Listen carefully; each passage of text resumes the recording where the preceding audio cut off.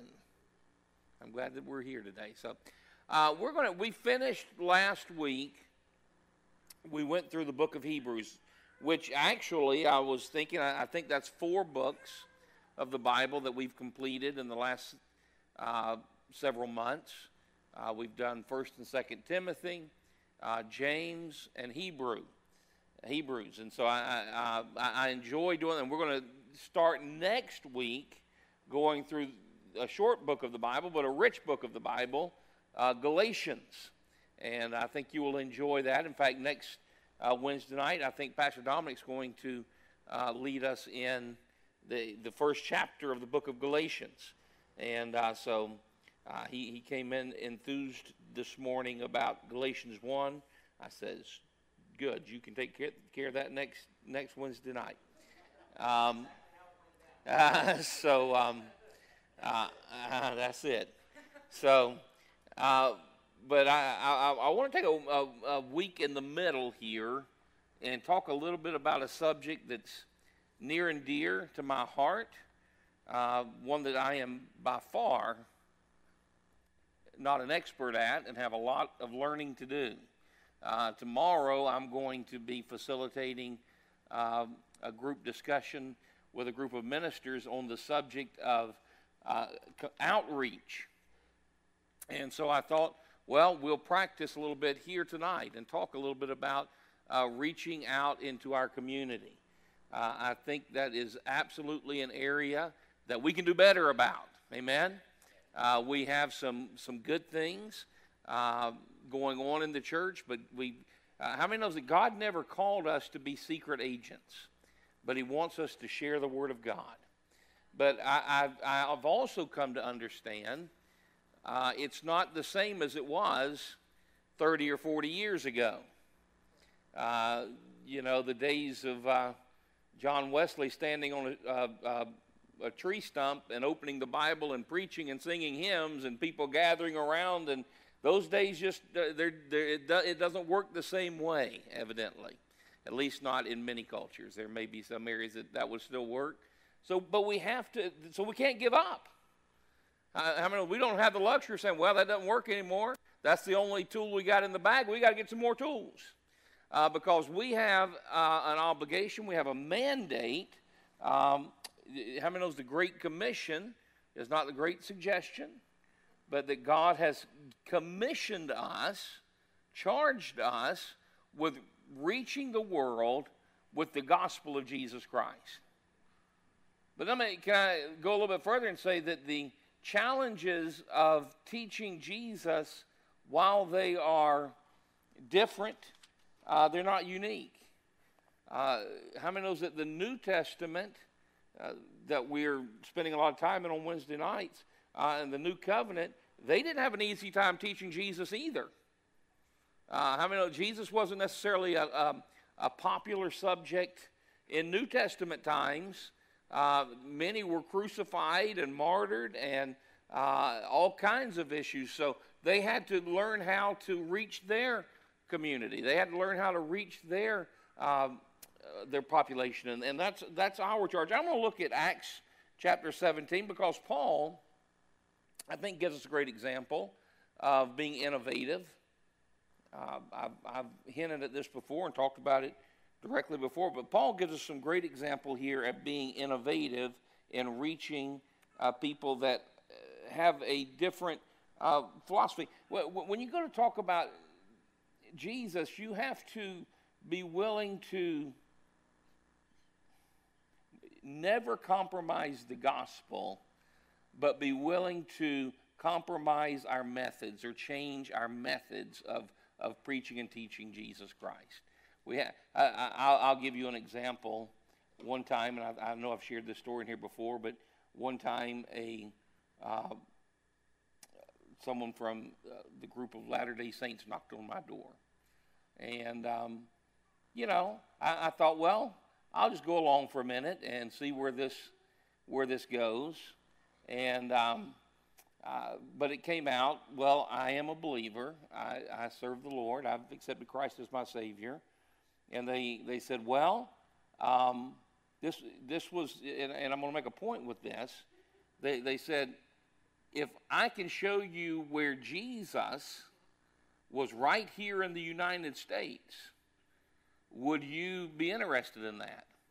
And I says, well, spiritually, yes, Jesus is here. He's here with me. He's here. And no, he was physically here in the United States. And I says, well, yes. And if I can show you that in the Word, I think he said, was his terminology. I said, I'd be very interested in that. If you can show me in the Word where Jesus was physically here. In fact, if you can show me in the Word the United States, I'd be pretty interested in that. But he goes and pulls out a Book of Mormon. Now, I'm schooled enough to not fall for the bait and switch. My point is, and quickly I said, no, that's not the word I'm talking about.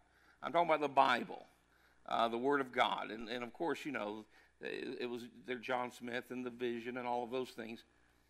My point is this. Even though it failed because I wasn't going to fall for that hook and sinker, but his approach was he wanted to find an area that we could connect on and then pull me in. Now, we're Christians, so we're not trying to bait and switch anybody. We've got the truth, amen?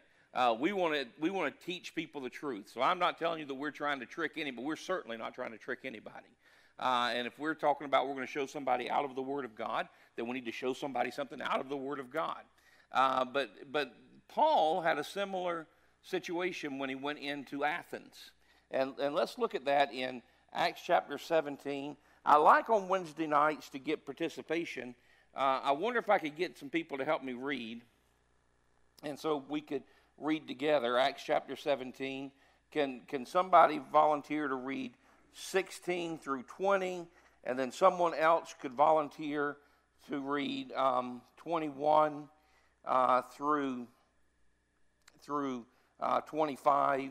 And then somebody else, because I'm going to go ahead and get through, we'll just go ahead and finish out the chapter actually. So we'll just go ahead and do 26 through 32. So, do I have a volunteer that will start us out with 16 through 20? Anybody? Brother Dan? Go ahead. Now, while Paul waited for them in Athens, the Spirit was provoked within him when he saw the city was given over to idols. Therefore, he reasoned in a synagogue with the Jews and with the Gentile worshippers, and in the marketplace daily with those who happened to be there. And certain Epicurean and Stoic philosophers encountered him, and some said, "What is it that you want to say?" Others said, "He seems to be a proclaimer of foreign gods, because he preached to them Jesus and the resurrection."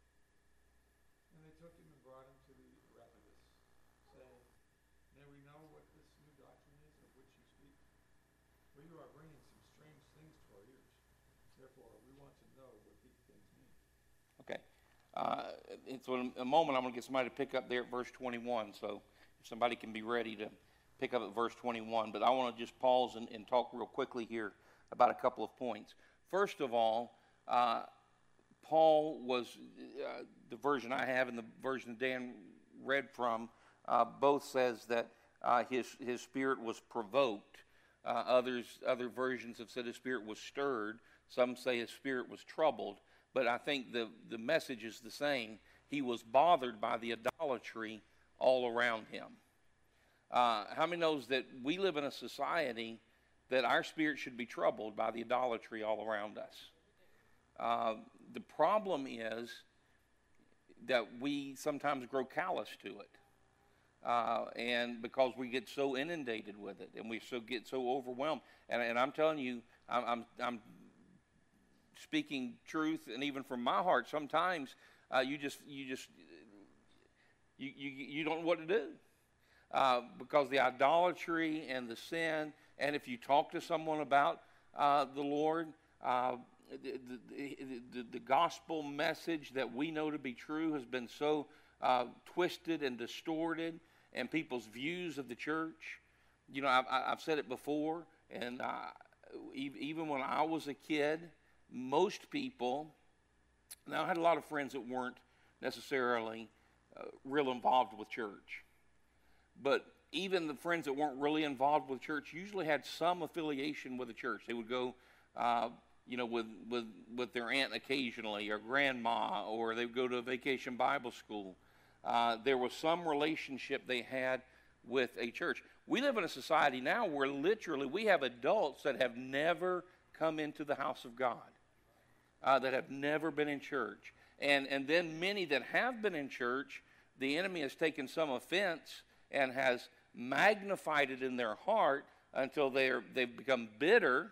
How many knows that the challenges can either make us bitter or better? When we go through something, I pray that all the time. Lord, either make me better through this, but don't let me become bitter. Don't leave me the same. And so, God, I've got to get through this challenge. I've got to get better. But a lot of people just get bitter. Offense is a bait of Satan. And people bite that, and they become offended. And there's a lot of people out there that have been offended. And then there are people that are what I call second-gen offenders, or in that they're just retelling the story of somebody else that they know that was offended in church, and therefore they don't like church. They're offended because mom was offended. They're offended because, somebody else was. And so they're not even going to give it a try. Now, it's a spiritual thing, because how many knows if you go to Walmart and you get a bad experience with a cashier, most people are going to still go back to Walmart again. They're not going to quit. But somehow we've let this spirit bleed in the church. They've had a bad experience in church, and so they're just going to throw in the towel and quit.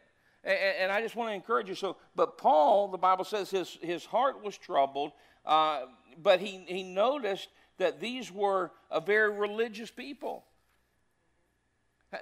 Can I tell you, New Age religion is everywhere.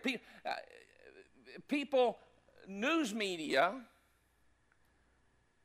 often claim to have some religious affiliation, spew demonic things. Not all of them. I'm sure they're definitely, I don't mean that as a blanket statement, but public figures, let's just say public figures, they'll sometimes, they'll claim some form of godliness. They'll claim some connection with, well, the Lord I know would never do that. Well, it doesn't matter what you think you know. What does the Word of God say? That's the ultimate truth. And so, maybe the God you know isn't the right God. So let's go to what does the Word of God say? Because absolutely, sometimes they'll make the statement, well, the God I know would never condemn somebody for this lifestyle or that lifestyle. And I'm thinking, yeah, the God you know would not. But the God I know would. But he also died so that they could become saved and live with him and give us a way out. And so, but Paul was but he noticed that, and this is going to become important, because Paul noticed that they're very religious people. So that was a door. That was a door. We have to learn how to connect with the people around us.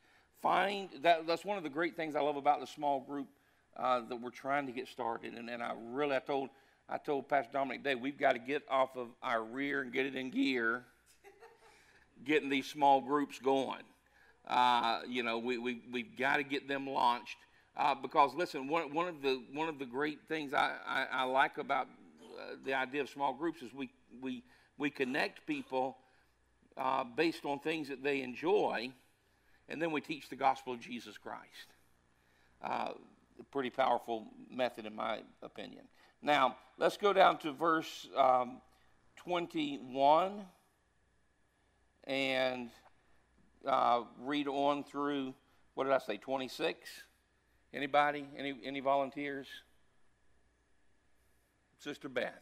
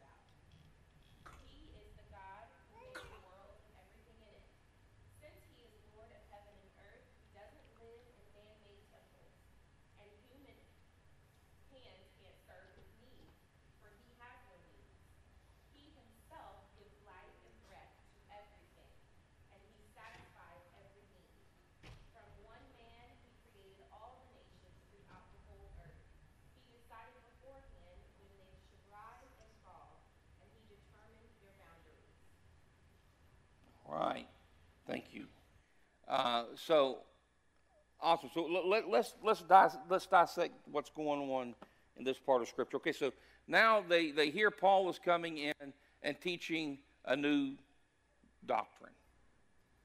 They're not necessarily opposed to it.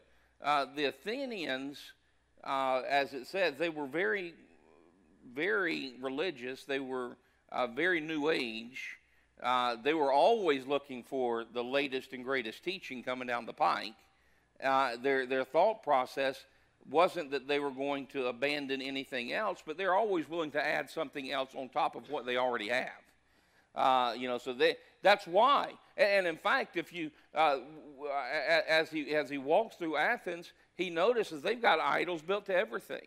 They've got idols built to fertility. They've got idols built to rain. They've got idols built to weather. They've got idols built to creation. They've got idols built to everything. And because they were so religious, they wanted to make sure they didn't offend any god, because they didn't want any god to be mad at them. So they went to the end of the street and they built the biggest idol of all, and they said, this idol is the unknown God. In case we left anybody out, this is the unknown God. So Paul, as he walks down the street, he doesn't criticize their other idols. He says, I want to tell you about this God, the unknown God, the God that y'all don't know about. Now they're going to perk up and listen, because they've been waiting for somebody to come and give a name to the unknown God. And so they're tuning in, and from that point, Paul begins to speak and preach Jesus Christ and Him crucified. And they're enthralled. Well, now they have different reactions. Some immediately accept Jesus Christ. Others think we'll hear more about it later. And others mocked him and laughed at him and walked away. But everybody responded. Everybody's going to respond to the gospel. And some are going to accept the gospel, and some are going to reject it. Some you're going to plant a seed, and others are going to come along and water, and somebody else is going to come along and reap. We have an obligation, however, to get into the community and figure out how do we unveil, because in many cases, the God that we serve, the Lord Jesus Christ, is the unknown God in our society.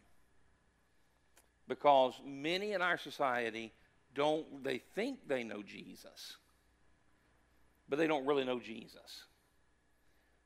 They either know Jesus as a judgmental, harsh God, or they know Him as a anything goes God, but they don't know Jesus as a God of grace and mercy and salvation the way that we know Him.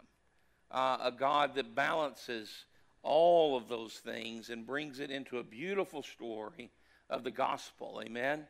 And so we have an obligation. How do we do that? Now, we'll answer that question, but I'm going to go ahead and read. I'll just go ahead and finish up if it's okay. The last little bit. You finished at 26, so I'll pick up at 27. So that they should seek the Lord in the hope that they might grope for Him and find Him, though it is not far from each one of us. For in Him we live and move and have our being. Is also some of your own poets have said, for we are also His offspring. So notice that Paul, again, some of your own poets have used these words, that in God that we live and know and have our being. Therefore, since we are the offspring of God, we ought not to think that the divine nature is like gold or silver or stone, something shaped by art and man's devising. Truly, these times of ignorance God overlooked, but now commands all men everywhere to repent, because He has appointed a day on which He will judge the world in righteousness by the man whom He has ordained. He has given assurance of this day to all by raising Him from the dead. And then they heard the resurrection of the dead. Some mocked, while others said, we will hear you again on this matter. Paul departed from among them. However, some men joined him and believed. Among them Dionysius the Areopagite, a woman named Demarius, and others with him. So what we see, so Paul has presented them with the gospel, and then he gave them steps. I had to take my car in today to get serviced, and I had to drop it off. And while I was waiting, Rhonda was going to come pick me up, so I was sitting out in front of the dealership. And another lady was sitting on a bench not far from me, and I don't know what was going on with her at all. I really wasn't paying too much attention at first to anything about her. And then I overheard someone praying. And they were praying, very powerfully. And I looked over, and someone else had come and joined the lady and sat beside her. And I still don't know what was the issue was or what the deal was. But I heard this person, take her hand, and she was speaking Jesus Christ over her, and she was praying for her and blessing her. And I was getting stirred in my spirit, just sitting over there, kind of just absorbing and taking this in. And then when she gets done, she says, "Now you know that Jesus loves you, and that you're never alone, and you have God, and you can turn to the Lord anytime." And she's just giving her this powerful gospel message. I mean, I should have brought her here to preach Sunday morning. She was just really presenting the gospel to her. But in the presentation of the gospel, she was teaching her about the love of Christ. But then she began to talk to her, and any time that you feel like you need to, God never goes to sleep. You can talk to him in the middle of the night. And she begins just giving this beautiful explanation of prayer. And I thought, wow, this is awesome. And I'm just sitting there taking that in. So she didn't just, and again, I don't even know what prompted that. I don't know where that came from. I don't know the backstory. And I don't need to know all of that. Because God has people all over the place, amen? And so I just sat there. I never got involved. I didn't feel like I needed to get involved. I mean, it was going, they were doing their thing, and that was fine with me. And but my point is that at the end of her prayer time, and at the end of all this, she began to give her steps about how to pray. About any time you can talk to the Lord. Talk to him like you talk to a friend. And she's just giving her steps on how to pray. Now, Paul, after he presented the gospel, began to give steps. Okay, now you need to repent. Now that you know better. Before you didn't know better, and so God didn't hold it against you. But now I've preached the gospel. Now you know that Jesus Christ was the Savior of the world. He was crucified. Now you need to repent of your ways and turn to Jesus Christ. See, there has to come that moment when we're reaching the lost, that we give them the steps of salvation.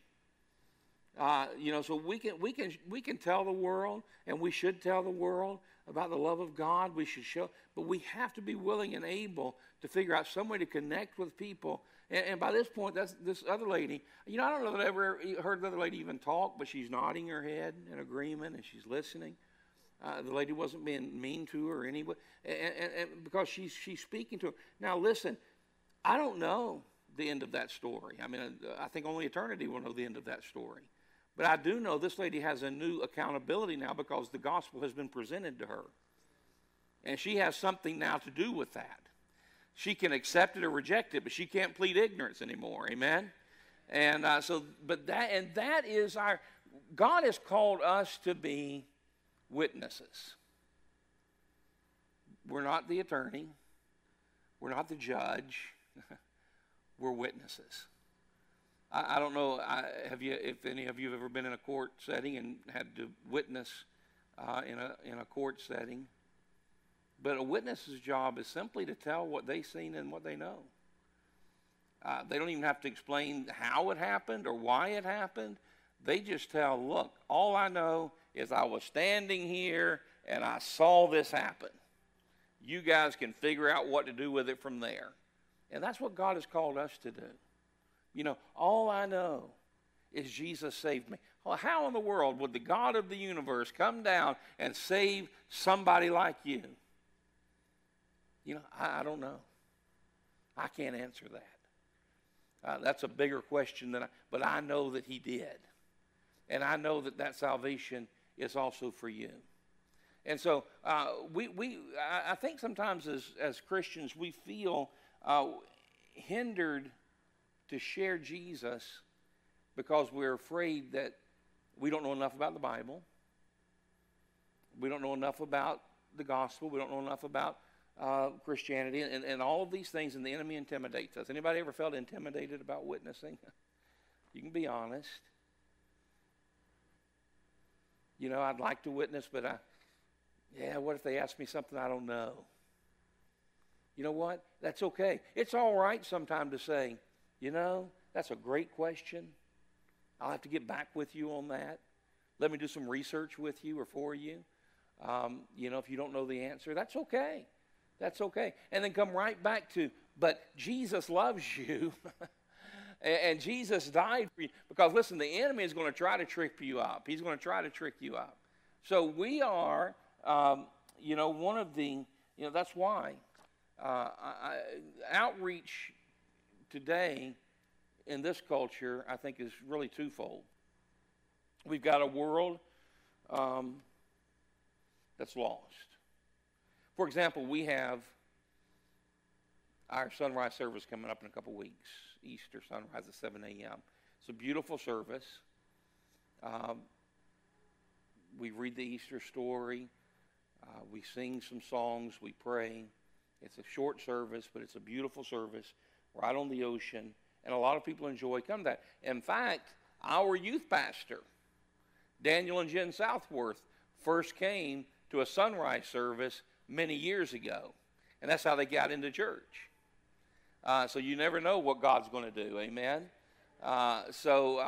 Through these opportunities. But we have people that have, over the last couple of weeks, they've called the church asking about it. Are we going to be able to have it this year? You know, we couldn't have it last year. We weren't allowed access for any group gatherings. If you'll remember, this time last year, it was a whole different world. And so we couldn't have our sunrise service. And we had a virtual sunrise service. We still went out on the beach and set up and had a virtual sunrise service. People watched online. Then we came to the church. If you'll remember, when we done communion, a drive-through communion out in the parking lot. You know, we were doing our best to get it out there. But so people are calling, you know, are you going to have the sunrise service? Yeah, we're going to have the sunrise service. I say that. That's an outreach. There are people that won't go to a regular service, but something about coming out to a sunrise service appeals to some people. You know, some people, you know, Rhonda, if she wasn't married to the preacher, probably would never come to a sunrise service. She does not like mornings. It's not that she doesn't like church service. She don't like mornings, early mornings. You know, we kid around that, you know, before we were married, she didn't know 5 o'clock came twice a day. So, but it does, amen. There's another 5 o'clock. But she comes out and she's learned to enjoy it, and it's good. But there are some people that early mornings are just their time. They're going to be up early and they're going to be walking at sunrise and they're going to be out there, and that's their moment. Well, this is a great opportunity for people like that, and we can invite them and bring them. In fact, Pastor Dominic, step out on me. That's okay. I was going to ask him to remind me this week, because we still have a couple of days. You know, I'll make out some. We'll make up like some tickets that you can hand out and invite people. Some little things that you can hand out and invite people to come to sunrise service. But that's a way that we can connect with people. But then there's other ways. We're looking into an organization called City Reach that takes overstocked items, whether they're groceries, sometimes furniture, and they distribute them to people in need through local churches. And we're trying to figure out how we might can partner with them. A lot of their story is great. A lot of these large manufacturers are learning.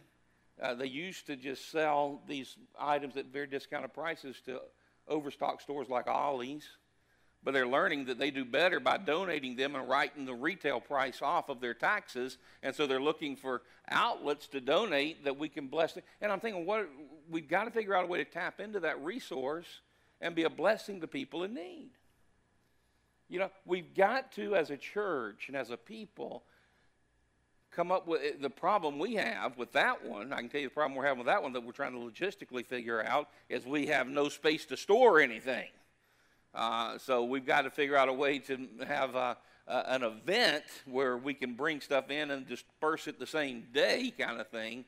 We can't be an ongoing storage facility, but we can have events. And so that, but and not, I'm talking about selling it. This is stuff to give away, to bless people with. And so I tell you that, but you all have creative ideas. You know, we have a couple of big outreaches that I'm always proud that our church does. I always do enjoy our Son of Our Services and our kids camp, our sports camp. You know, we've had in excess of 100 elementary age kids here for sports camp before. I think those are wonderful opportunities. When it was first presented to us, you know, all the churches were we were one of the early churches to get on board with the sports camp model. A lot of churches were still doing and I'm not critical of it, a lot of churches still do the very traditional Vacation Bible School. But we learned there's a whole group of kids that will come to a Christian sports camp that may not go to a Vacation Bible School. And so we want to reach those people. And so that's the kind of thing that I want to challenge us. And then there's the other kind of outreach that we have to do. We are also working on right now as a church. I've had several people say, Pastor, we need to have, you know, we spent all last year separated. We couldn't get together. You know, people are asking, can we have some picnics? Can we have some church dinners? You know, I had 2 people last week say, Pastor, I really miss our church dinners and fellowships. Can we get some of those back on the calendar? Well, we're working on that today. I hope I can announce a date of a church picnic by Sunday. We're just trying to clear up some dates with Hannah Park on renting a pavilion for a big church-wide picnic. And so that's another kind of outreach because listen, there's large segments of the church world that got dispersed during this whole pandemic that now they need to be brought back in and loved on and encouraged and brought back together. Mankind weren't built for isolation. And it's been very hard on people to be separated. And we are enjoying now coming back to church on Sunday. In fact, I spoke with our good sister Mamie this week, and she said, you know, I'm going to be back in 2 weeks. Praise God. Hallelujah. And I said, Sister Mamie, I'm so happy to hear that.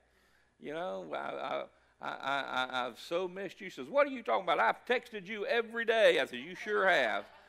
Now, sent me a message every day. She said, I pray for you at 7 o'clock every morning. I said, I know you have. I said, but I want to see you in the house of the Lord. Amen. So she stayed apart, but a part of the body. I mean, not stayed apart. She stayed a part of the body, but she's been separated because no doubt it was wisdom for her.